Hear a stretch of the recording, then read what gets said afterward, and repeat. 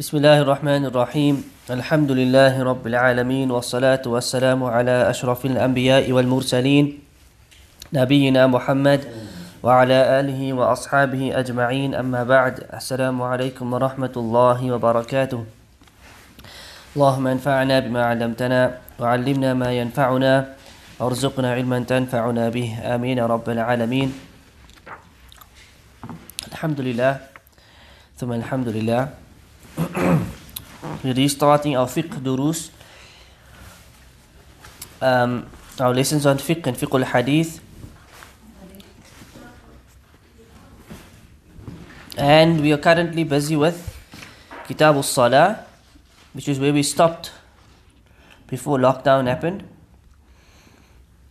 and we are busy with Sifat al-Salah, Bab Sifat al-Salah, which is a long chapter of course, which deals with the description of the salah in great detail, walhamdulillah.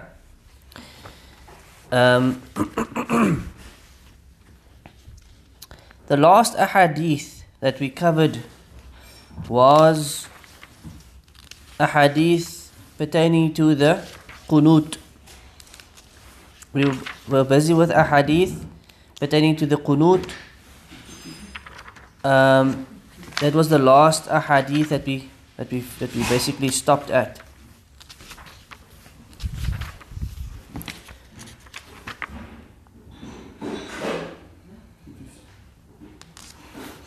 Now, we'll just read through those ahadith from the last lesson. Was that the Prophet sallallahu alaihi wasallam, he did qunut for 1 month after the ruku', and the other hadith that he did qunut in subh, in fajr, up until he left this world, right? And those ahadith we of course explained in great detail when we covered them. The last hadith that we did was the ahadith on that the Prophet ﷺ, he did not do qunut except when he did qunut against a people or for a people, right? We spoke about that. Then the last hadith we did was the hadith of Sa'd ibn Tariq al-Ashja'i radiallahu anhu. He said, قُلْتُ لِأَبِي, he said, I said to my father, Ya abati, إِنَّكَ قَدْ صَلَّيْتَ خَلْفَ رَسُولِ اللَّهِ صَلَّى اللَّهُ عَلَيْهِ وَسَلَّمَ, indeed you prayed behind the messenger of Allah sallallahu alaihi wasallam, and Abu Bakr and Umar and Uthman and Ali, all four of the Khulafa al-Rashideen. أَفَكَانُوا يَقْنُتُونَ فِي الْفَجْرِ, and did they recite the qunut in Fajr? And the father said to the son, قَالَ أَيْ بُنَيْ مُحْدَثٌ رَوَاهُ الْخَمْسَةِ إِلَّا أَبَا دَاوُدَ. What was the response to this question? Did they perform the qunut in Fajr? And the Sahabi said to his son, "O my son, muhdath," which means innovation. Yani they did not perform the qunut in Fajr, rather it's a bid'ah.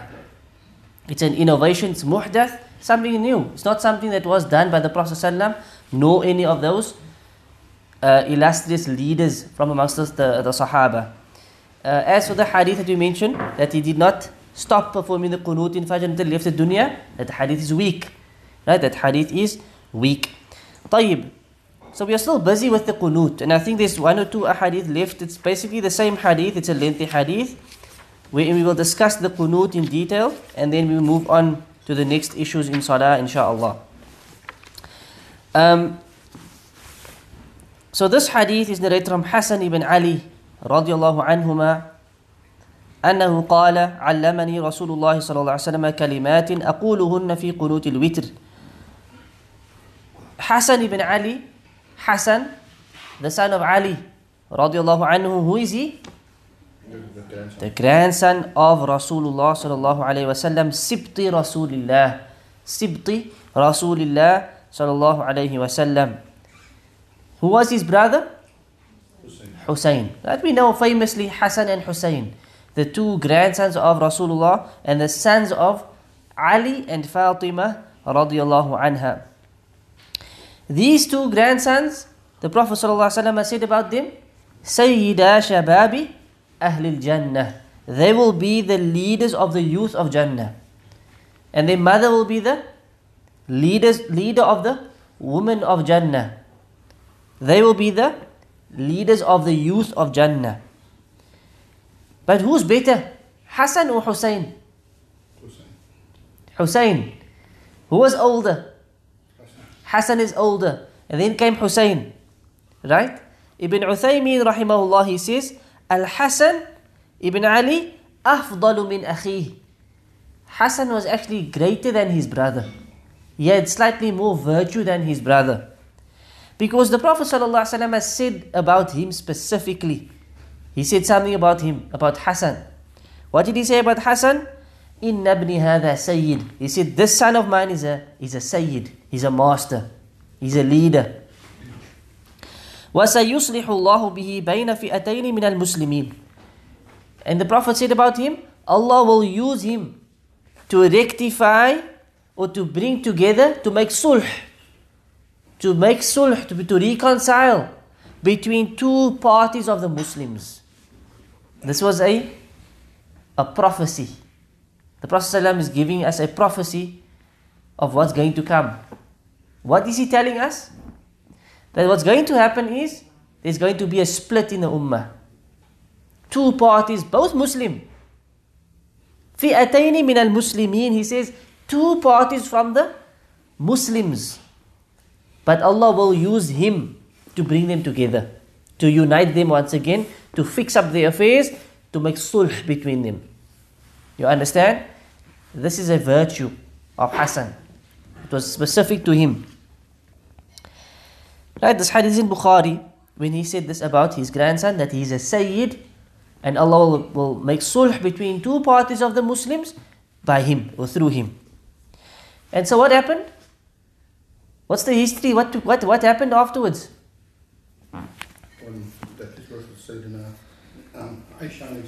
Aisha and not Aisha and Muawiyah. Aisha and Muawiyah? No. What happened was, first and foremost, Uthman radiallahu anhu was martyred. Uthman was killed. Right? This was now after Abu Bakr left, Umar left, Uthman took over, and this is where the fitna started to happen. This is where the sects started to arise. Right? And this is where the Shia, this is where the seeds of the Shia were being planted. The Rafidah, the Shia, who were inclined to Ali. They were Team Ali. Everything for them was Ali should be the leader. And many of them turned against Uthman. They turned against Uthman. Long story short, the Khawarij also appeared. Right? And what happened was, the martyrdom of Uthman took place. That's a lecture on its own, okay? Basically, the martyrdom of Uthman took place. And a lot of fitna happened. A lot of fitna happened, and lying and conspiring against each other happened. Not from amongst the Sahaba, from outsiders. Munafiqeen came and they wrote letters, and they would write a letter and they would impersonate Uthman in the letter and threaten certain people and promise certain people certain things and won't come through, and then turn against him. But it was not actually Uthman. They were acting as on behalf of Uthman, and they would so forth to create friction from within the ummah. Long story short, Uthman radiallahu anhu gets killed. Uthman gets killed. He's martyred whilst reciting the Quran. He's sitting in his home, reciting the Quran, and as he gets killed, his blood spills onto the Mus'haf, where Allah subhanahu wa ta'ala says, فَسَيَكْفِيكَهُمُ اللَّهِ, that Allah will suffice you. Allah will be sufficient for you. This was where the ayah over them. Allah will suffice you over them. This is where the blood spilled onto the Mus'haf from Uthman radiallahu anhu. And there was a man who was part of the killing of Uthman. And what happened to him is he was making tawaf around the Kaaba one day. And he made a dua. And his dua said, "Oh Allah, forgive me, although I know you will never forgive me. I know you'll never forgive me, but forgive me."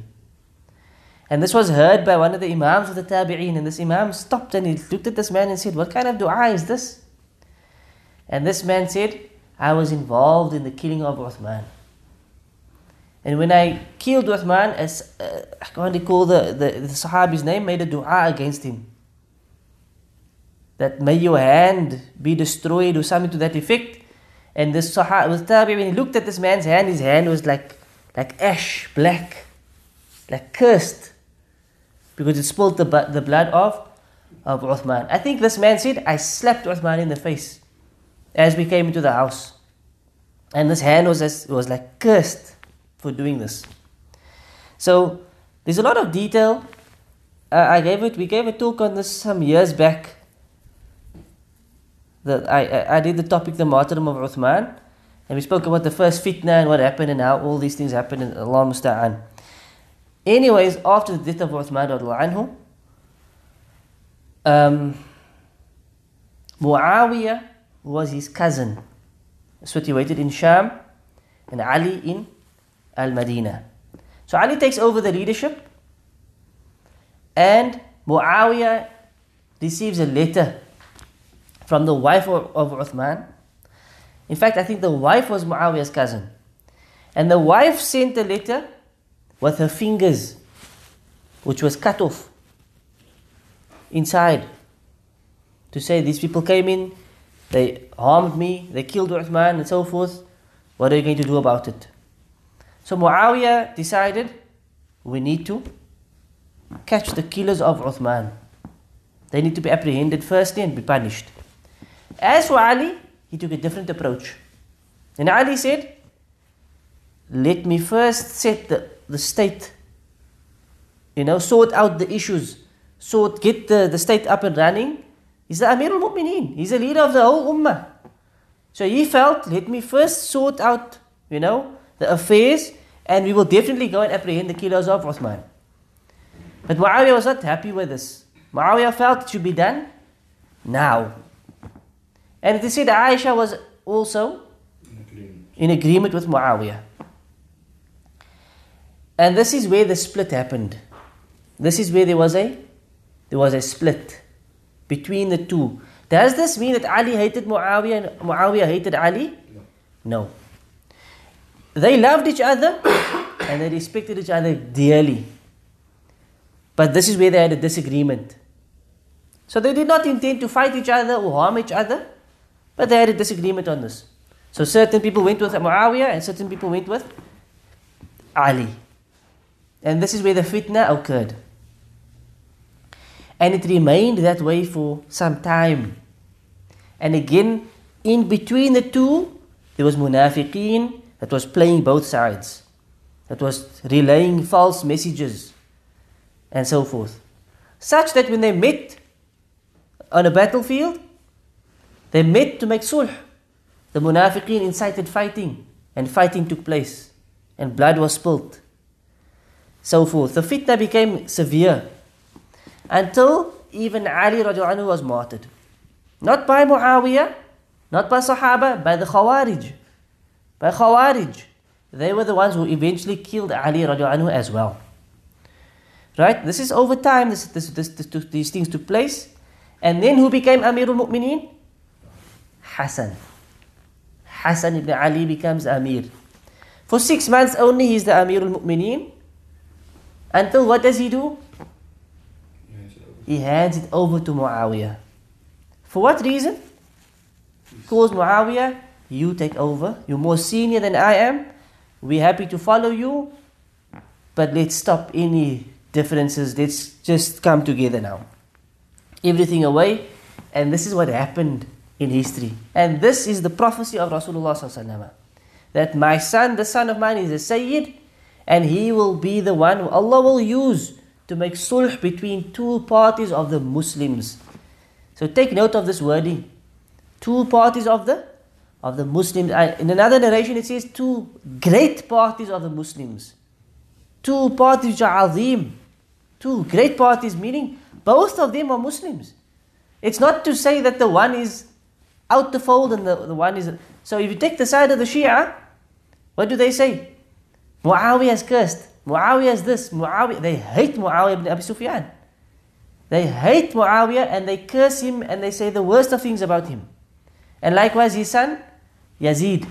Because what happened next was, after Muawiyah passed away, he appointed Yazid as the next Khalifa. Well, he's not actually a Khalifa anymore, he just became the leader. He wasn't known as a Khalifa or Amirul Mu'mineen. And then in that rule of Yazid, Hussein was martyred. Hussein was martyred. And they blame Yazid for the martyrdom of Hussein. So the position of Ahlul Sunnah is that we don't curse Yazid the way the Shia do, nor do we praise him or love him. The Sufi also cursing him. Many of the Sufis, because you see there's a lot of similarities between the Sufis and the Shia.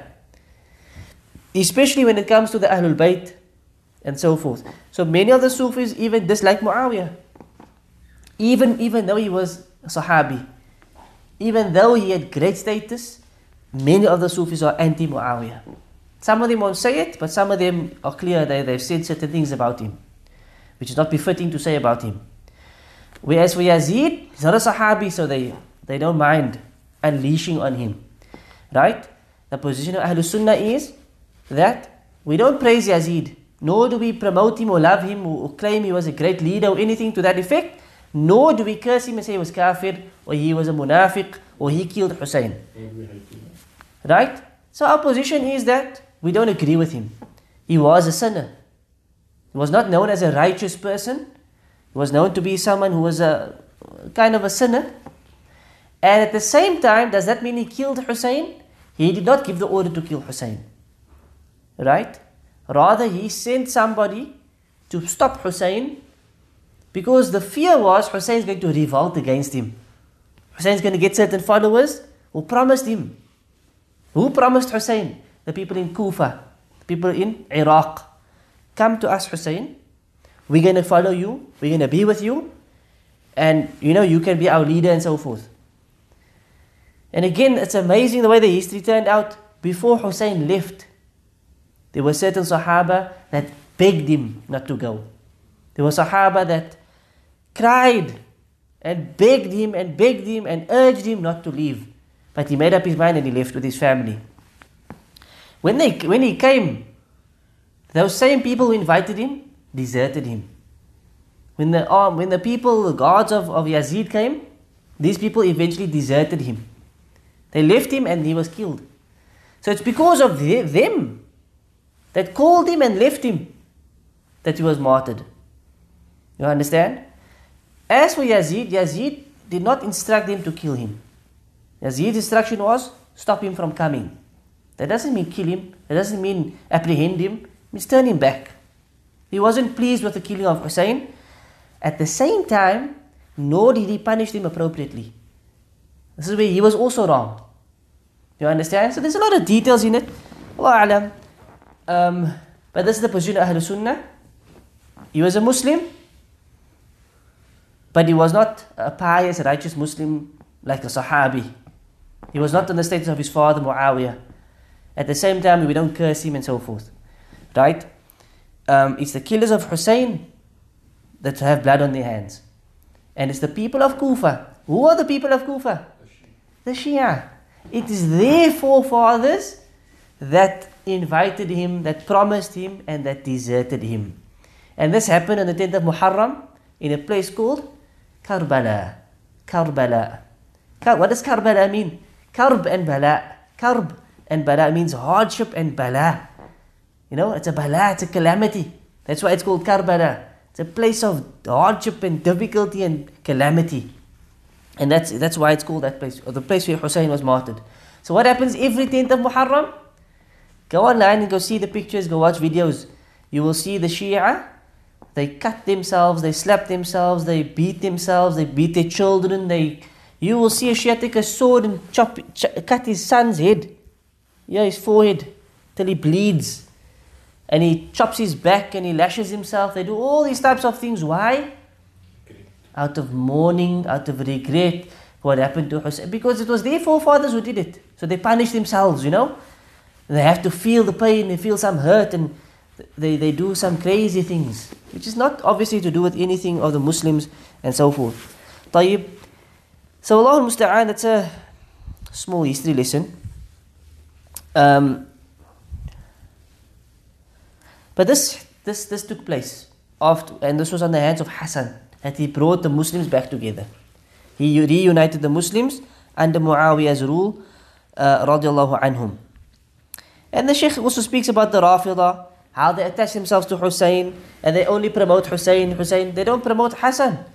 They barely promote Hassan. They only promote Hussein because this story provokes what? Sadness. And this is what they're all about. Sadness and mourning and depression. This is what they want. And they also want you to hate Muawiyah through these type of stories and so forth. This is the issue of what the Shia are basically doing. So Ibn Uthaymin says it was a political issue, not a dini issue that they fought over, not an aqidah issue that they fought over, and so forth. Anyways, coming back to the hadith. Hassan radiallahu anhu, he narrates the hadith and says, علمني رسول الله صلى الله عليه وسلم كلمات أقولهن في قنوت الوتر. He says that the Messenger of Allah صلى الله عليه وسلم taught me some words that I should say in the qunut of witr. The qunut of witr salah. Right? So firstly, Ibn Uthaymin says that he taught me some words to say in witr. What does this tell us? That in witr you can also make a different or additional qunuts. Yani qunut with other wording as well. This is basically what Ibn Taymiyyah is trying to say. And therefore he says, this is also a response to certain people who say that the qunut, you cannot add to the qunut. So this is the view of certain scholars, like Shaykh Albani rahimahullah is of this view, I believe, where he says the qunut you cannot change. As it is, Allahumma hadini fi man hadayt wa afini fi man, that's the only way you can do qunut. You can't add to the qunut and make a long qunut, for example. He says the qunut must be the way it's narrated and that's it. Right? Ibn Taymiyyah says on this point, this proves you can add to the qunut. Because the wording of the hadith says, he taught me some words to say in qunut of witr. Which means that there are other words as well. There are other wordings as well to say. Right? He didn't say that this is the way that this is how I do the witr or how I do the qunut or how it should be done. He said he taught me some words. Meaning there are other words as well that can be done, and Allah knows best. And there are other narrations of Umar ibn Khattab where he did other versions of the qunut. Where he did other versions of the qunut. So what is the qunut and how is it narrated in this hadith? Okay. This hadith is narrated in the 5 books, meaning Abu Dawood, An-Nasa'i, Ibn Majah, and At-Tirmidhi. Okay? It's also in the Musnad of Imam Ahmad. So how does the qunut go? Allahumma hdini fi man hadayt. Allahumma hdini fi man hadayt. Right? So we're going to go through the meaning of the qunut and try to just maybe draw some benefits on some of the concepts that are mentioned. And it's important to try and at least understand this part of the qunut, the main part, the general words of the qunut, so that next time it's done or you do the qunut, whether it's in perhaps in witr, for example, then at least you understand what you are saying. At least you understand what we are asking Allah for in the dua of the qunut. Allahumma hadini fi man hadayt. Oh Allah, Allahumma means, oh Allah, guide me fi man hadayt, with those whom you have guided. Guide me with those whom you have guided. طيب. First and foremost, Ibn Uthaymin says, Al-Hidayah huna tashmal Hidayatul ilmi wal irshad. Hidayah, what is guidance? It includes 2 things. Firstly, guidance to knowledge and guidance to ilm or amal or irshad, acting upon the knowledge. There's two things here. Firstly, to have the knowledge, that's one thing. To act upon the knowledge is another thing. Right? Secondly, some people may act and you can act without knowledge. You understand? Both of these examples is a problem, is a shortcoming. If you're acting without knowledge, that's a problem. And if you have no knowledge, or should I say, if you got the knowledge but you're not acting upon the knowledge, that's also a problem. We need to try and combine between the two.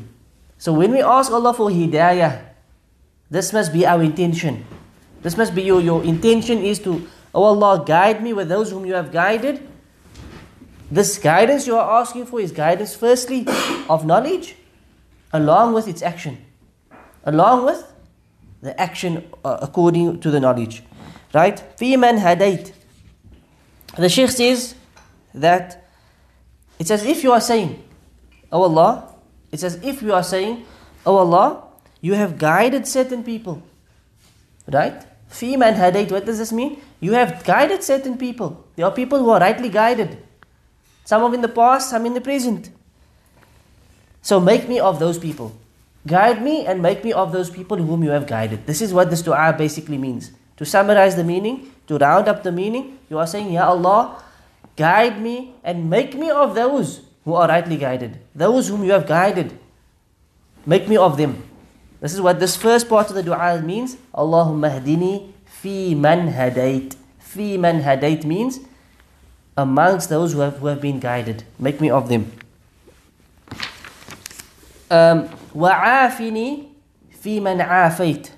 And strengthen me with those whom you have strengthened. Afiyah. You are asking Allah for mu'afat, which is like safety, for example, from anything that can harm you. Whether it's sickness, whether it's worry and grief, whether it's some type of enmity that somebody might pose towards you. This is what you are asking Allah for. Safety and security. To keep you strong. To be of those who Allah is secured. Make me of them. Right? So al-mu'afat that you are asking Allah for, the Shaykh says, is that Allah prevents your evil from others. Meaning that you don't harm others.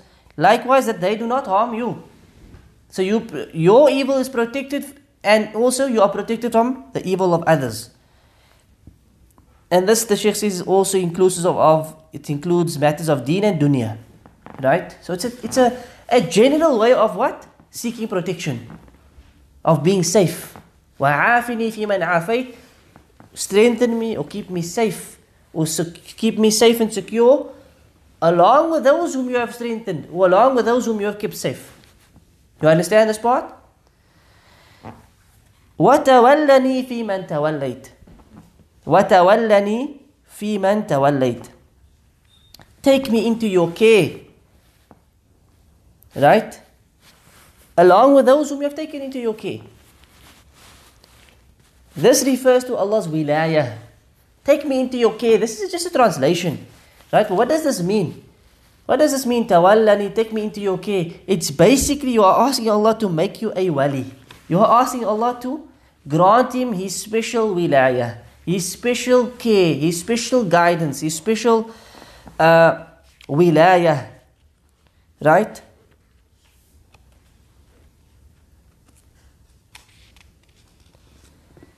That Allah makes you of His awliya. This is what you are asking Allah. Allah makes you of His close servants, His close slaves. Take me into your care means that you are asking Allah to make you of His special servants, those who have His special wilayah, special of the awliya of Allah. So Ibn Uthaymin says the awliya of Allah, we don't have any specific definition for them in the Sharia. Right? Allah hasn't given us a special definition. These are the awliya, or they have to fulfill these points. A whole lot of different. Now Allah gives a very general idea of who the awliya are. Who are they? In the Quran, what does Allah say? ألا إن أولياء الله لا خوف عليهم ولا هم يحزنون ألا الذين آمنوا وكانوا يتقون. Two things Allah tells us. Two qualities. Two traits. This is what makes you a wali. This is what makes you a close slave of Allah, or quote unquote a friend of Allah. الَّذِينَ آمَنُوا وَكَانُوا يَتَّقُونَ. That's it. What does it mean? Those who have iman, those true believers, and those who have taqwa. Two things, al-iman and taqwa. So the question then is every Muslim not a wali? Does every Muslim have iman? Does every Muslim not have taqwa? Yes, we definitely do. But our levels differ. Right? This can take us back to the 3 levels that we speak about all the time: Islam, Iman, and Ihsan. But ultimately, we have a level of Iman. If you don't have Iman, you're not a believer at all. Right? If you don't have taqwa, no taqwa at all, is it possible? A person has no fear for Allah at all. It's not possible, right? There must be some, if he's a Muslim, there must be at least some type of taqwa within him. There must be iman within him. If there's no iman at all, then he's not a Muslim.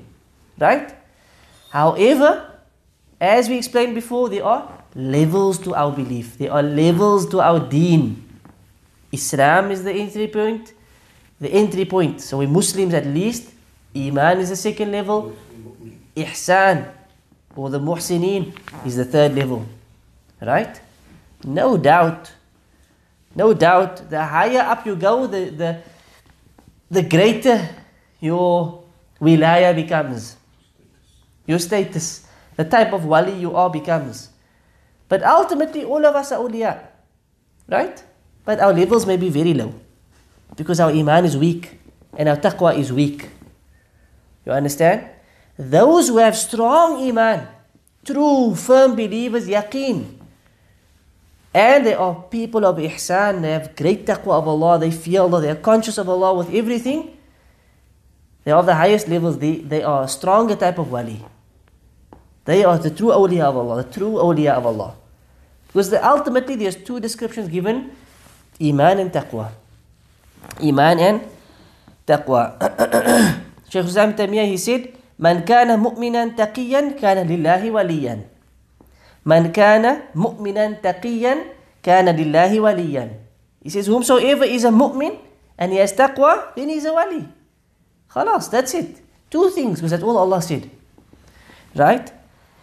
Ibn Taymiyyah says, as for those who claim that they are awliya of Allah, like the Sufis, and some of them other people of khurafat, superstitious people, he says they are not awliya of Allah. Because firstly, some of them have lost their iman through shirk, through major bid'ahs and so forth, through these superstitions. Some of them have lost their iman, but they are walking around and claiming that they are awliya of Allah.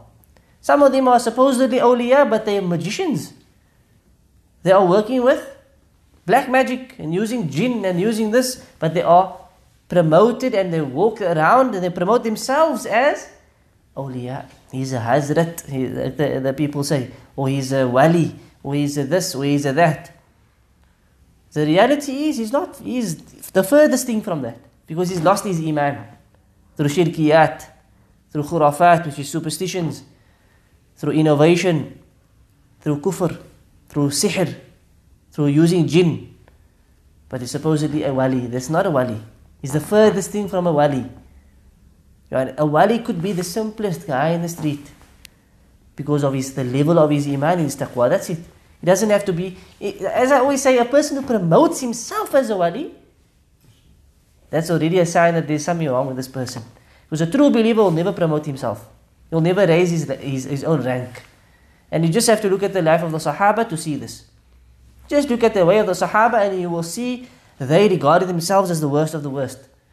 Umar ibn Khattab, the great Umar ibn Khattab, and we're going to see the wilayah of Umar. When he died, he feared, he was on his deathbed, he was fearful of Allah. That Allah won't accept his deeds, that Allah is going to punish him, that Allah is going to enter him to Jahannam. Umar, guaranteed Jannah. The second closest to the Prophet ﷺ, Amirul Mu'mineen. martyred. What was his dua? His dua was, oh Allah, grant me, what was it?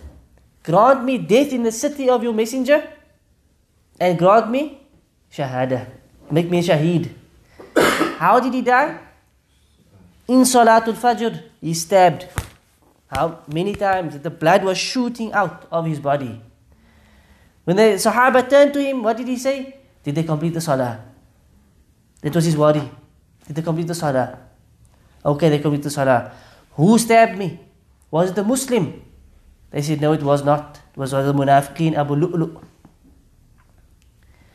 He said, Alhamdulillah. Why did he say this? Umar, he said, Alhamdulillah. It was not a believer who killed me, who stabbed me. Why? He's worried about the Ummah. He knew, he's the Amir. If it's a Muslim that killed me, then it's a problem in the Ummah and I'm the Amir. It's a reflection on me. Wasn't a Muslim, Alhamdulillah, it's an enemy who killed me, I'll take that. Wasn't one of my own. I'll take that. Allah granted him death in the city of the Prophet ﷺ and granted him shahada. Dua is accepted. Umar ibn Khattab, he's on his deathbed, his son takes his head in his lap to hold his father. Umar says, put me on the ground. Put my face in the sand. I'm a servant of Allah, put my head in the sand, that's where I deserve to be. See the humility of Amirul Mu'mineen. And he says, go and ask Aisha for permission that I be buried next to my two companions. He goes to Aisha, he says, Umar ibn Khattab has requested to be buried next to the Prophet ﷺ and Abu Bakr. And she cries. And she says, I was hoping to keep the spot for myself, my father and my husband. She says, but for Umar, I'll give it. He goes back to Umar and he says, Aisha has given you permission. Umar says, go back to Aisha, ask her again. And don't say Amirul Mu'mineen asked. Say Umar asks. Don't say I'm the leader. Say Umar is asking. Ordinary guy. Don't say the leader. Say just Umar is asking. Ask her again. Perhaps she was emotional. And again, she permitted it because she knew the status of Umar ibn Khattab. And he passes away like this. His head on the sand. And he's buried with his two companions. This is the humility of a mu'min. Aisha was the same. On her deathbed, full of fear. Abdullah ibn Abbas says to her, what is there for you to fear? You are the beloved of Rasulullah. And Allah sent your innocence down from the seven heavens. From above the seven heavens, Allah declared your innocence. How can you be fearful? But this was how the Sahaba were. And they were the most knowledgeable. Umar was the most knowledgeable. Aisha was the most knowledgeable female. Look at their humility. Look how they feared Allah. Look at their iman. Look at their taqwa. That is a wali of Allah. These people walking around, giving out bay'ahs, accepting bay'ah, accepting people to follow them, being religious guides, murshids, making up new acts of worship as they go along. New every month, this is the new dhikr you must make. When Rabiul Awal comes, you must say 80,000 of this salawat. When Muharram comes, you must say this dua 70,000 times.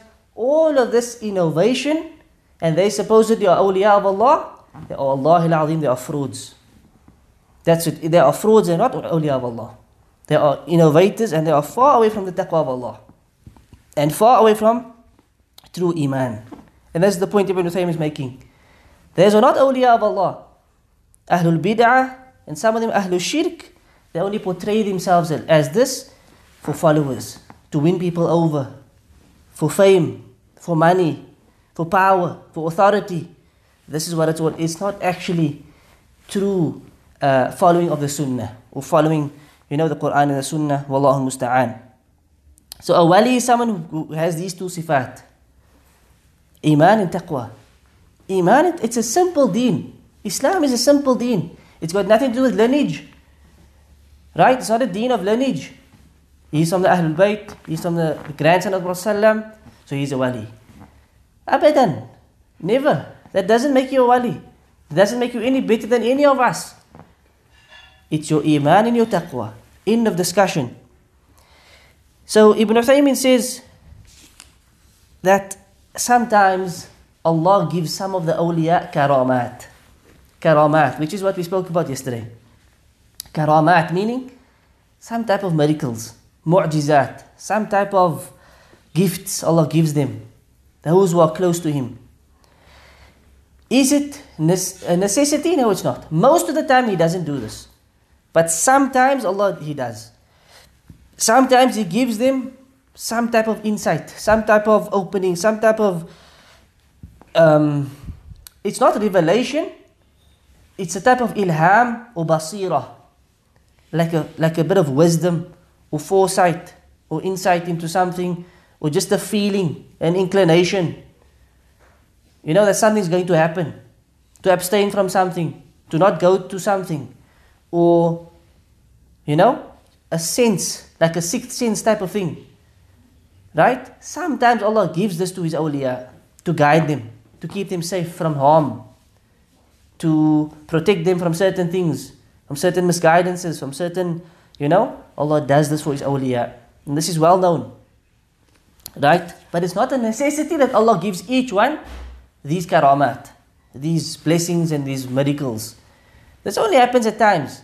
So firstly, Allah withholds it. Why? To test you. To see if that's what you are after, then that's a sign of your niyyah. If you are only, you're doing certain ibadat, why? Because I want to reach that level where I'm going to get, dreams that come true, or insight into certain things, or feelings into certain things. So Allah withholds it from you to see what's your intention. And other times Allah blesses certain people with it, either to protect them and those around them, or to guide them, or as a bounty from Him. You understand? And this has happened, as we said, it happened with Umar ibn Khattab. The great Umar ibn Khattab, this happened in his life a few times, where he was given certain insights, certain wisdoms, certain knowledge that was not given to others. And that's why the Prophet ﷺ praised Umar so much. There's so many ahadith that speaks about the virtue of Umar. He said, had there been a prophet after me, who would it be? Umar ibn Khattab. Had there been a prophet after me, it would have been Umar. If there's one eloquent person in my ummah, it's who? Umar. If it was one knowledgeable person, Umar. So many things about Umar al-Khattab. If he comes down one path, the shaitan takes a different path. Because shaitan is fearful of who? Umar ibn Khattab. Yet Umar was not near to Abu Bakr. Umar was not near to Abu Bakr, radiallahu anhu. So what happened with Umar one day was, as Amirul Mu'mineen, he's on the mimbar in the masjid giving a khutbah. And he had sent out an army that was led by Sariyah ibn Zayd. Sariyah ibn Zayd was leading an army in Iraq. So Umar is in Medina, Sariyah and his army is where? In Iraq. Thousands of kilometers apart. Umar on the mimbar giving a khutbah to the rest of the ummah, and all of a sudden Umar turns and he says, Ya Sariyah al-Jabal, Ya Sariyah al-Jabal. O Sariyah the mountain, O Sariyah the mountain. And then he continues giving the khutbah. And the Sahaba thought, what is going on? Sariyah is not here. Sariyah the mountain, Sariyah the mountain. What is this? Months later, when Sariyah returns home with his army, they mention what happened, and Umar, or the Sahaba in the masjid mentioned, you know what happened one day? Umar was shouting one day on the mimbar, O Sariyah the mountain, O Sariyah the mountain. And the Sahaba who were with Sariyah said, we were out in the battlefield and we heard a voice saying, O Sariyah the mountain, O Sariyah the mountain. And we turned and we saw there was an army ready to pounce on us from behind this mountain. So Umar's voice reached from Medina to Iraq. And this is only by the qudra of Allah that He used Umar to save that army, to get their attention to turn to the mountain that they didn't think of turning to. They heard a voice saying, they heard the voice of Umar. And they probably thought they're imagining it, but they said, we heard the voice of Umar. And they said, well, Umar stood on the minbar and he said it. This is a karama, a miracle that Allah can give to His awliya. So for some reason, Umar thought of Sariya, and it's as if he saw what's happening. Allah gave him that insight at that moment, and he said, Sariya, the mountain. Sariya, the mountain. And at that moment when Sariya looked, and this can happen, wallahi, this can happen even in your home. Somebody can say something now, just move that item or something. Because he just pictured something, and the next thing you know, if had that item been there, somebody falls, they would have bashed their head in the item. For example, Allah does this at times. He opens up for certain people in mysterious ways. Why, how, only Allah knows. It's a possibility. And the closer you are to Allah, the more these things might happen in your life. Right? But this is not why we worship Allah. It comes by the bounty of Allah.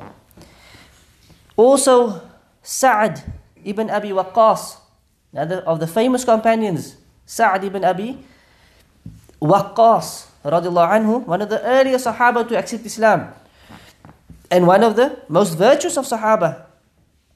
He is also a narration of his, where he's also on going towards battle, and as they come towards a place, one of the kings of Persia was there, and they were about to battle him, and they were behind a river, the Tigris River, a huge river which was overflowing. The river was overflowing, and as they come, they find that the river had the bridge. These people destroyed the bridge to prevent Sa'ad and his army from crossing over to them. So what did Sa'ad do? He got on his horse and he crossed the river. A flowing, overflowing river, which means that horse were not supposed to have been able to walk across. So Sa'ad decided, he gets on his horse and he crosses. And he just goes for these people on the other side, which was one of the Persian kings, to go and fight them in jihad. And as he crosses, all of the others on the army, they get on their horses and they cross. And as they cross, they get on the other side, nobody's harmed, the water didn't, barely touched them. And as they come on the other side, these people said, the devils have come, the devils have come. As if to say these people are, like magicians or something, that they came over. But this Allah gave them. To their bravery, to their intention, perhaps it was pure.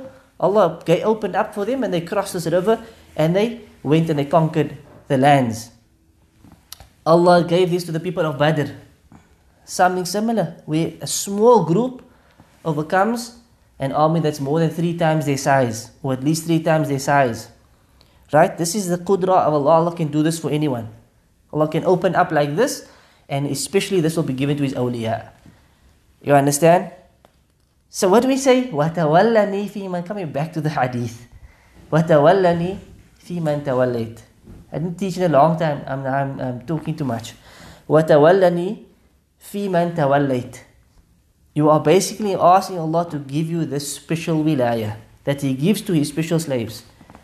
So grant me this wilayah like you've given to others, whom you've given this wilayah to. You understand? This is what you are asking Allah subhanahu wa ta'ala for when you say this dua, وَتَوَلَّنِي فِي مَنْ تَوَلَّيْتِ. The next part says, وَبَارِكْ لِي فِي مَا أَعْطَيْتِ. And bless me in that which you have provided of me or given me. Bless me in that which you have given me. Meaning what? Send barakah in all that you have given us. Send us barakah in what you have given us. وَبَارِكْ لِي فِي مَا أَعْطَيْتِ. Send barakah in that which you have given me. Of knowledge, of children, offspring, of wealth. And other than that, of what Allah has given. Whatever Allah has given, you are asking Allah to bless it.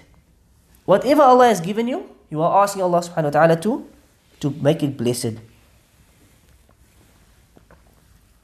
So ultimately, barakah comes from Allah.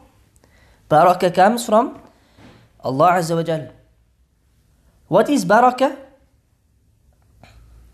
Barakah is where Allah gives you an increase, not necessarily in value or in amounts, but in that thing being blessed, yani that thing will last for a long time.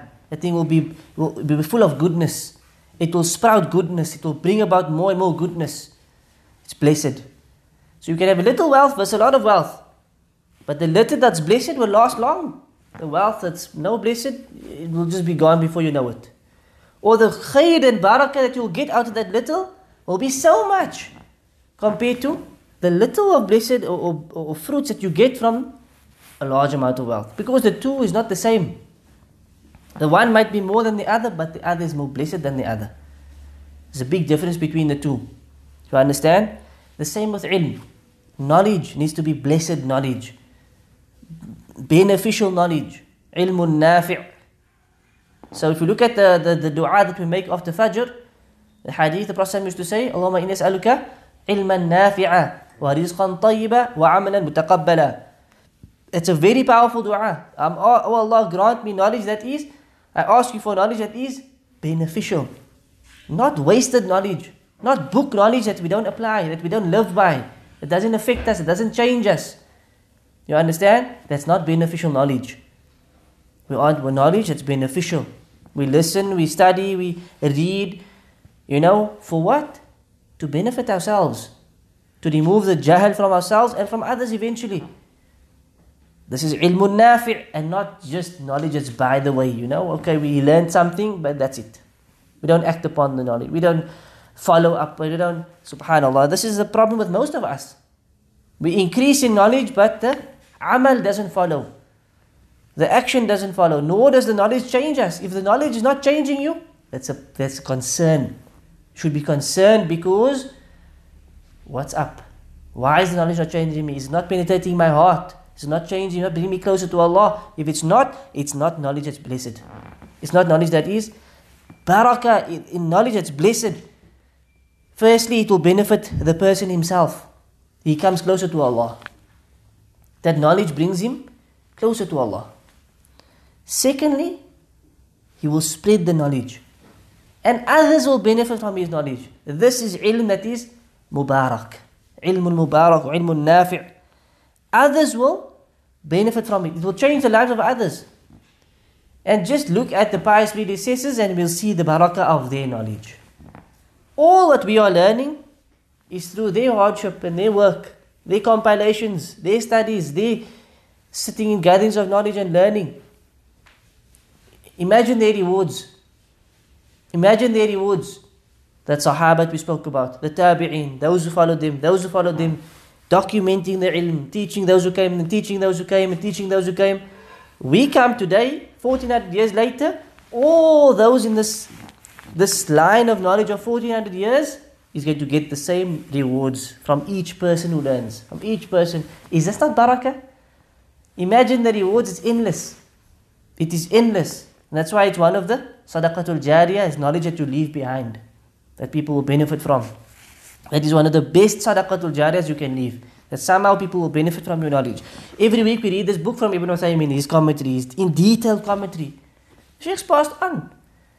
Do you think the Sheikh ever thought, comes out of a desert in Saudi Arabia, from Unayza, a small village, and one day people in Cape Town is going to be reading his works and studying his works. People in America, people in Britain, people all across the world are going to sit with his books and be studying his books and reading his books and teaching his books. Do you think the Shaykh ever realized this or thought this would happen? The Shaykh never thought this would happen. But this is how Allah subhanahu wa ta'ala can raise some people and bless them and bless their knowledge. This knowledge is blessed. Wallahu musta'an. Barakatul mal, wealth that's blessed. Right? What is firstly, it's wealth. The Shaykh says that you are able to fulfill your wajibat with. Meaning, you need to look after your family, after your household. That's barakah. It may not be a lot, but you are able to suffice yourselves. You're able to look after your family and everything, alhamdulillah. There's barakah in it. There are people who earn a large amount of money, but they can't make ends meet. Why? No barakah. No barakah. Other people, small amount, little to no money coming in, but they're surviving. They manage to make ends meet. They manage to fulfill their needs and more. Barakah in the money. Likewise, they spend on their families and they spend on their parents and they're able to pay their zakah and they give sadaqat and so forth. This is barakah in their wealth. As the wealth goes away with the sadaqah and so forth, it only increases in your reward, it only increases in your hasanat and increases in your barakah and so forth. As for barakatul walad, your children that are blessed. Blessed children is those children who will assist you in worshipping Allah, will bring you closer to Allah, will aid you in your affairs, aid you in your, whether it's dunya affairs even, but they will assist you, make your life easy. They bring khair, they bring happiness, they bring barakah, and they bring, perhaps the students of knowledge, a talib ilm, studying the deen, or is hafiz al-Quran, bringing the Quran in the home, and so forth. This is barakatul walad, or awlad, the barakah in your children. They bring you closer to Allah. Other children is a fitna. Right? And the Quran says, أموالكم وأولادكم fitna. إنما أموالكم وأولادكم fitna. It's a fitna. Your wealth and your children is a fitna, bro. It's a test. They can either benefit you or they could destroy you on the other hand. Right? If your family is not righteous and they refuse to, follow, this can destroy your whole household. The whole household can go astray, for example. Wallahu musta'an. So barakah is of utmost importance. This part of the qunut, we are asking Allah to bless us in whatever He has given us. وَبَارِكْ لِي فِي مَا أَعْطَيْتَ, and bless me in that which you have given me. وَقِنِي شَرَّ مَا قَضَيْتَ. وَقِنِي شَرَّ مَا قَضَيْتَ. وَقِنِي means, and protect me from the evil of what you have decreed or ordained or decided. Whatever Allah has decreed or decided or ordained, it could be something bad, right? Waqini means protect me from it in two ways. Number one, don't send any harm. And if any harm is sent, let it not harm me. If any harm is sent, let it not harm me. Waqini sharra ma qadayt. طيب. Firstly, Allah can ordain certain things which are shar. Shar means evil, right? Shar. So Allah can ordain and decree certain things which are considered as something shar, harmful. Does this mean Allah is evil? Right. وَالشَّرُّ لَيْسَ إِلَيْكَ. The hadith says that shar can never be attributed to you, O Allah. Right? وَالشَّرُّ وَالْخَيْرُ بِيَدَيْكَ وَالشَّرُّ لَيْسَ إِلَيْكَ. The Prophet said that, and all goodness is in your hand, and evil cannot be attributed to you. Right? So Allah subhanahu wa ta'ala, He can never be known as evil, nor is what He does evil. Right? His qada by itself is not evil. Although what it ends up being could be something harmful. It could be something harmful, but there's still khair in it. But there's still what? Khair in it. So let's look at certain examples. Allah might ordain a drought. No rain, no crops, no this, no that. Right? So what do we look at it as? Something harmful. Khair? Does this mean Allah is evil and harmful? No. Allah has given us this as a test. What's the end result? Is there any goodness in it? There's lots of goodness in it. For example, Allah says, ظَهَرَ الْفَسَادُ فِي الْبَرِّ وَالْبَحْرِ بِمَا كَسَبَتْ أَيْدِي النَّاسِ. That fasad has been spread, become apparent in the land and in the oceans because of what the hands of men have earned. So firstly, it's because of the sins that this is why it comes. لِيُذِيقَهُمْ بَعْضَ الَّذِي عَمِلُوا, so that they can taste some of what they have done. لَعَلَّهُمْ يَرْجِعُونَ. So that perhaps they come back, they return. So Allah sends us bala, Allah sends us tests and calamities and hardship. That seems evil, that seems like something, harmful. In reality, it's there as a لَعَلَّهُمْ يَرْجِعُونَ. That perhaps they return back to me. Through this bala, what happens? You wake up out of your ghafla. It wakes you up. You see, we're going on a path. What happens? We become distracted by the dunya. We become distracted by studies. We become distracted by somebody from the opposite sex. We become distracted by wealth. We become distracted by a job that we are after. We become distracted by so many things. TV, distracted by certain series, by this, by that. So many things and distractions in this world. What happens? You're going further and further away from Allah. Your ghafla increases, your negligence. Your Quran gets left, your salah gets left, your salah is maybe lacking in its khushu' and so forth. What happens? Bala. Accident. Or loss of wealth. Or somebody becomes sick. whether it's yourself or your family member, something happens. It seems like a big calamity. But what does that calamity do? It brings you close to Allah. All of a sudden we turn to Allah, Ya Allah. And we realize, you know what? I've been doing this A, B, C, D and E, F, G of sin. We start to give it all up. One by one, and become closer and closer and closer to Allah. And in reality, that bala was actually a good thing. Perhaps there's something that you hate, but it's something good for you. It's something good for you. And this is the sunnah of Allah. That's the test of Allah, there's khair in it. Sickness, the same, the Shaykh says, how many people became sick and this only brought them close to Allah. This only brought them close to Allah. And there's a statement of Ibn Taymiyyah that I love mentioning. Ibn Taymiyyah, rahimahullah, he said, sometimes the calamity would bring him so close to Allah. He would feel he's so close to Allah because of a difficulty and a calamity that he would hope the calamity never goes away. Initially it feels like a huge problem, but it brings him so close to Allah, he feels like that thing is so good, man. If it stays there, I'm going to stay close to Allah. So he's like, it's as if he's hoping it never goes away, because it actually brings him closer to Allah. And this is what they've tasted. You know, what the righteous have tasted by getting close to Allah subhanahu wa ta'ala. So, definitely we don't say that whatever comes from Allah, or what comes from Allah, there's khair in it. Even though it may seem as something evil at times, right? In terms of what Allah has created, there can be that which is good and bad, right? It's out there, the evil is out there. But the qada itself of Allah is khair. The qada of Allah itself is goodness. But within the creation of what He has decreed and so forth, there's good and bad. There's good and bad. Where are we now? فَإِنَّكَ تَقْضِي وَلَا يُقْضَى عَلَيْكَ فَإِنَّكَ تَقْضِي وَلَا يُقْضَى عَلَيْكَ. Right? So we said, وَقِنِي شَرَّ مَا قَضَيْتَ, and protect me from the evil of what you have ordained. فَإِنَّكَ تَقْضِي, for you are the one who commands or ordains. وَلَا يُقْضَى عَلَيْكَ, and you cannot be ordained upon. You are the one Who ordains or commands. And you cannot be. who commands you. Huh? Who commands. And you cannot be commanded over or ordained upon. Meaning what? Allah is the one who decides what happens. Allah is the one who decides and decrees what happens. Nobody else. Nobody can override Him. Nobody can rule over Him. Right? This is the power of Allah. Just like the Quran says, وَهُوَ يُجِيرُ وَلَا يُجَارُ عَلَيْهِ. He is the one who protects, and no one can protect against Him. Allah is the protector, and nobody can protect against Him. Meaning, He is the ultimate protector, and if He decides to destroy something or punish somebody, nobody can stop it from happening, because nobody can protect against Him.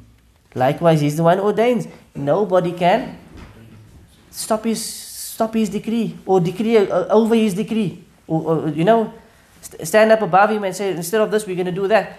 If Allah wants to happen, nobody can stop it from happening. This is the power of Allah subhanahu wa ta'ala. إِنَّهُ لَا يَذِلُّ مَنْ وَالَيْتَ إِنَّهُ لَا يَذِلُّ مَنْ وَالَيْتَ or مَنْ وَالَيْتَ. Meaning, none that you have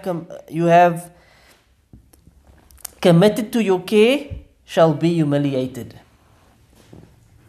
None that you have committed to your care shall be humiliated. What does this mean? Whomsoever Allah has given that wilayah to, made a wali, that like we spoke about, then nothing can humiliate him. Nothing can humiliate him. If Allah has given him honor and that special wilayah, nobody can take it away. Nobody can now disgrace him or humiliate him. Again, what happened in the time of the Prophet ﷺ? Abdullah ibn Ubay ibn Salul, of the head of the Munafiqeen, he had a goal against the Prophet ﷺ to deceive him. And he said, when we return to Medina, لَيُخْرِجَنَّ الْأَعَزُّ مِنْهَا الْأَذَلُ. That's what he said in Surah Munafiqeen. You find this ayah. لَيُخْرِجَنَّ الْأَعَزُّ مِنْهَا الْأَذَلُ. He says that we will remove the honored, or the honored will remove the humble. Who's the humble? referring to the Prophet ﷺ. Who's the honored? Himself. So he says, we the honorable ones will come and we will remove this humble one as the leader, and take over.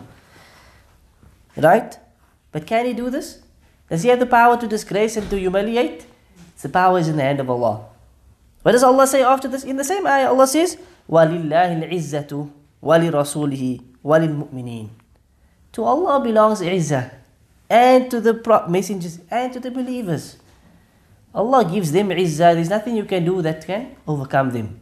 You cannot humiliate them. You don't have the power to do that. So that's your plan, but izzah is in the hand of Allah. He is Al-Aziz. Al-Aziz, the exalted in might, the one who gives izzah. If He makes something Aziz, you cannot disgrace that thing. Right? So in reality, He was the one who was chucked out. He did not do the chucking out like He planned to do, because izzah doesn't belong to Him. Right? إِنَّ الَّذِينَ يُحَادُونَ اللَّهَ وَرَسُولَهُ أُولَٰئِكَ فِي الْأَذَلِّينَ كَتَبَ اللَّهُ لَأَغْلِبَنَّ أَنَا وَرُسُلِي. Indeed, those who oppose Allah and the Messenger, they are the humiliated ones. كَتَبَ اللَّهُ لَأَغْلِبَنَّ أَنَا وَرُسُلِي. Allah has written victory for Himself, for me, and for the messengers. So nobody can humiliate the one whom Allah has blessed, the one whom Allah has given izzah. So we are asking, we're saying to Allah, إِنَّهُ لَا يَذِلُّ مَنْ وَالَيْتَ. Nobody can humiliate those whom you have given, that special care to. تَبَارَكْتَ وَتَعَالَيْتَ. You are blessed. تَبَارَكْتَ means you are blessed. Blessed are you. Right? All barakah comes from Allah subhanahu wa ta'ala. He is completely blessed in every way. طيب. تَبَارَكْتَ وَتَعَالَيْتَ. And exalted are you. Blessed are you and exalted are you. Praising Allah subhanahu wa ta'ala. Exalted, what is the name for Allah that means the exalted one? Allah's name, the exalted. Ta'alayt, it sounds something similar.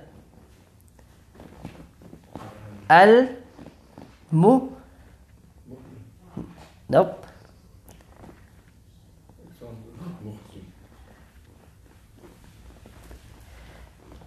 The exalted one.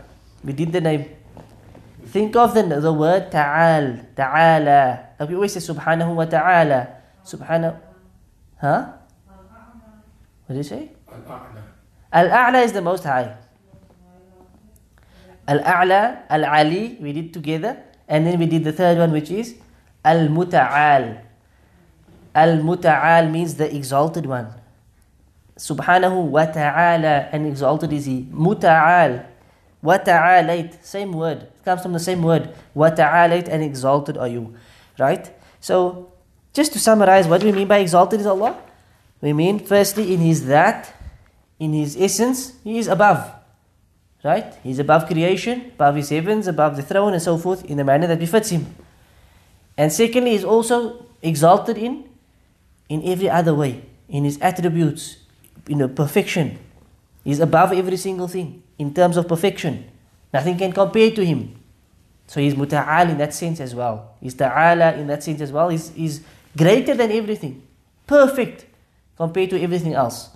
So firstly, physically He's above. Secondly, in a descriptive way, according to His attributes, He's also greater than everything, above everything, exalted over everything. So when we say وَتَبَارَكْتَ وَتَعَالَيْتَ, we are praising Allah, acknowledging He is blessed and He is exalted, above. So that's the first hadith, stops there. The next narration says in At-Tabari and Al-Bayhaqi, وَلَا يَعِزُّ مَنْ عَادَيْتَ. It's not part of the other wording of the hadith, which means after they would say إِنَّهُ لَا يَذِلُّ مَوَالَيْتَ, they would say وَلَا يَعِزُّ مَنْ عَادَيْتَ. So it's also part of a different narration. What does it mean? وَلَا يَعِزُّ مَنْ عَادَيْتَ. And none can give honor to those whom have opposed you. So it's basically the opposite of the previous one. إِنَّهُ لَا يَذِلُّ مَوَالَيْتَ. No one can dishonor those whom you have taken into your care. This is the opposite meaning. None can honor or give, honor to those whom have opposed you. Or those who have gone against you. Man adait. So whomsoever goes against Allah, there's no izzah for him. There's no honor for him. There's no power given to him. There's no status given to him. Because he has opposed Allah subhanahu wa ta'ala, the teachings of Allah, opposed the deen of Allah. طيب, even if it seems like he's been given izzah, his end result will be loss and failure. من كان عدوا لله وملائكته ورسله وجبريل وميكالا فإن الله عدو للكافرين. So whoever opposes Allah, whoever is an enemy of Allah and the Malaika and the Messenger and Jibreel and Mikael, فإن الله عدو, then indeed Allah is an enemy of the kafirin. So indeed the reality is that the kuffar are the ultimate losers. And there's no izzah for them. There's no honor for them. There's no victory for them. What they have is short-lived. And the only reason they are experiencing that, what in our time, they have the izzah, isn't it so? If we look at it, it seems like they are the victorious ones. The Muslims are weak and conquered always and being killed and being oppressed. Why is this? Because we have lost our deen. We are weak within our religion. And it's through the deen Allah gives us honor. Umar ibn Khattab again, we speak a lot about Umar tonight. Umar himself said, Allah has given us izzah through Islam. Allah has given us izzah through our deen. So whoever seeks izzah from somewhere else, he's not going to find izzah. It's not going to lead to real izzah, to real success and honor and victory. The problem is today, most of the Muslims are embarrassed of their deen, of real tawheed and the sunnah. They don't find izzah in it. They're not proud of this deen. And this is why Allah has removed the izzah from us as an ummah. Because the ummah as a whole is weak. Where is the tawheed? Where is the sunnah? Where is, the real core message of the deen? It's been lost. And this is why the izzah has been removed. Right? This is why the izzah has been removed. The Sahaba were successful and they were given izzah because they were firm upon the fundamentals of the deen. Their aqeedah, their belief was firm. The wajibat, and they were fearful of Allah and so forth. They were of the awliya. And Allah gave them the izzah. Allah gave them that izzah. How we should then strive to be similar, and Allah will give us izzah once again. Right? People are crying, where is Salahuddin? Where is our Salahuddin? Salahuddin doesn't just come. The next Salahuddin won't just come and take us out of darkness and into light. It's Allah that takes you out of darkness into, He takes His own. Wallahu, how does the ayah go? Allahu waliyul ladina amanu yukhrijuhum min al-dhulumati ila an-nur. Allah is the wali of those who believe. And He takes them out of darkness and into light. It's not anybody else. And that only comes when we make an effort. That only comes when we make an effort. So the third narration in An-Nasa'i says, وَصَلَّى اللَّهُ عَلَى النَّبِي. That this is how they ended the qunut. وَصَلَّى اللَّهُ عَلَى النَّبِي. And may Allah send salah upon the Nabi. That's basically how it goes. What does this word salah mean in this context? It means a special mercy. May Allah send a special mercy upon the Prophet. Special mercies upon the Prophet. Some translate as salutations. Some as, sallallahu means salutations upon the Prophet, greetings. It actually means a special mercy upon the Prophet sallallahu alaihi wasallam. So that is basically the end of the qunut, right? I'm going to just run through the fawaid of the hadith very briefly. Some of the benefits of the hadith. Firstly, it's an important dua to make. The Prophet taught us to who? Hassan, right? He taught us to his grandson, which means it's a good dua to make. In which salah? Witr, right? Does this mean we do it every witr? No, right? Firstly, it's not narrated that the Prophet ﷺ did it. But it is narrated that he taught this, which means it is a sunnah, but perhaps not every witr. Now and then in the witr, we should make dua. Now and then in witr, we should make the qunut. Not every single witr, but now and then in the witr, you should make the qunut, and Allah knows best. Right? As for the other benefits, I'm just going to skip it because we've been through most of them. The importance of asking Allah for hidayah, we've spoken about that. The importance of asking Allah for afiyah, the safety and security, right? whether it's safety from the sickness of the heart, it's important. We've covered these issues. We should ask Allah to make us of His awliya, that He grants us that special wilayah. This is important. We ask Allah subhanahu wa ta'ala for this.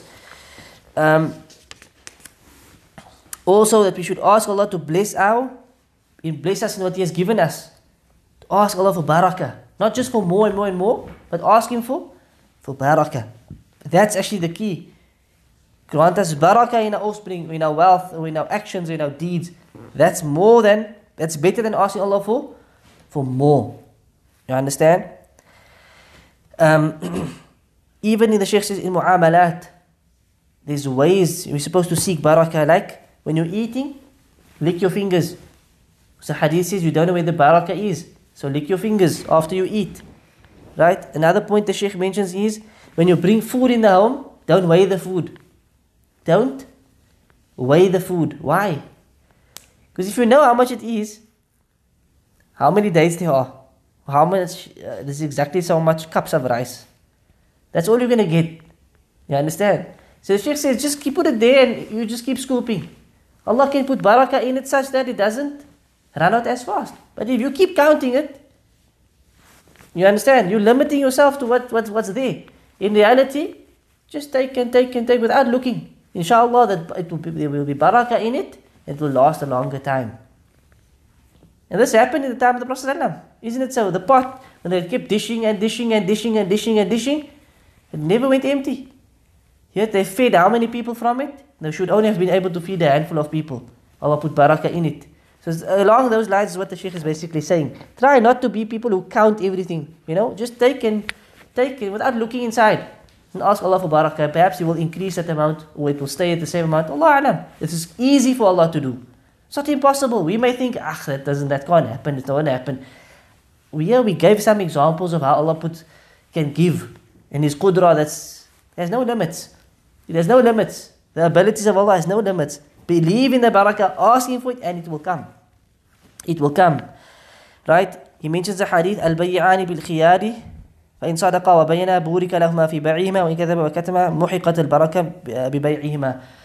Basically, what does the hadith say?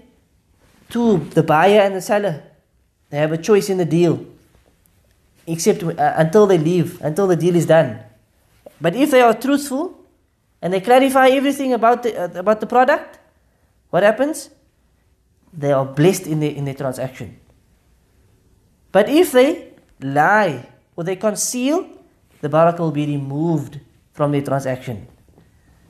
Understand this hadith? If you're selling a box of dates and you know there's a problem with these dates, and you conceal that problem and your trade goes through, you sell it and you make 100% profits, the hadith says your barakah will be removed, will be stripped, because you were not honest and you lied and you concealed. You were not open. Whereas if you were truthful and said, look, brother, we brought this dates, it's premium dates, but you see there, this date's got a bit of this on it, and that one's got a bit of that on it, and it's a little bit smaller than I expected, but okay, you don't have to go beyond the bounds. But you clarify the product as it is. You want it, take it. You don't want it, khalas. The person says, no, but it looks beautiful, alhamdulillah, take it. Barakah in that trade. Why? Sadaqa wa bayyana. You were truthful and you were, transparent. You clarified everything, what needed to be clarified. Right? Whatever needed to be said was said. You don't have to go beyond the bounds, say, I wished it was bigger, or that's excessive. You say what you need to say, khalas. But the moment you know you're concealing something, that can be a reason for Allah to snatch the barakah away. So you may think, alhamdulillah, trade is through, I got the money.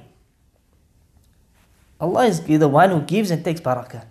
That money will come back and you will get no fruits from, no benefit from it. So we should be after the barakah and not the trade, and not the profits. Because if there's no barakah, there's no khair in the profits. Wallahu musta'an. So it's important to always ask Allah for barakah and not just more and more and more. That's fine. طيب, we can end off on that, alhamdulillah. Just the last point I'll mention is that the qunut ended off with the word was sallallahu ala nabi. Right? It's also a sunnah to end your du'as with praising the Prophet ﷺ, or sending peace upon the Prophet, or sending rahmah upon the Prophet ﷺ. So So when you end your dua, try to say wa sallallahu ala nabiyyina Muhammad or Allahumma salli ala Muhammad or something along those lines, because there's a hadith that says your dua goes up and it's kept from being accepted until you praise the Prophet. Once it's praised, it goes up. So always remember that. When you make dua, always praise the Prophet ﷺ. It's a key to having your dua being accepted. Just praise him. Say Allahumma salli ala wa sallallahu ala nabiyyina Muhammad, for example. And Allah knows best. Wa sallallahu ala nabiyyina Muhammad wa ala alihi wa sahbihi ajma'een. Subhanakallahumma wa bihamdik. Ashhadu an la ilaha illa anta astaghfiruka wa atubu ilayk.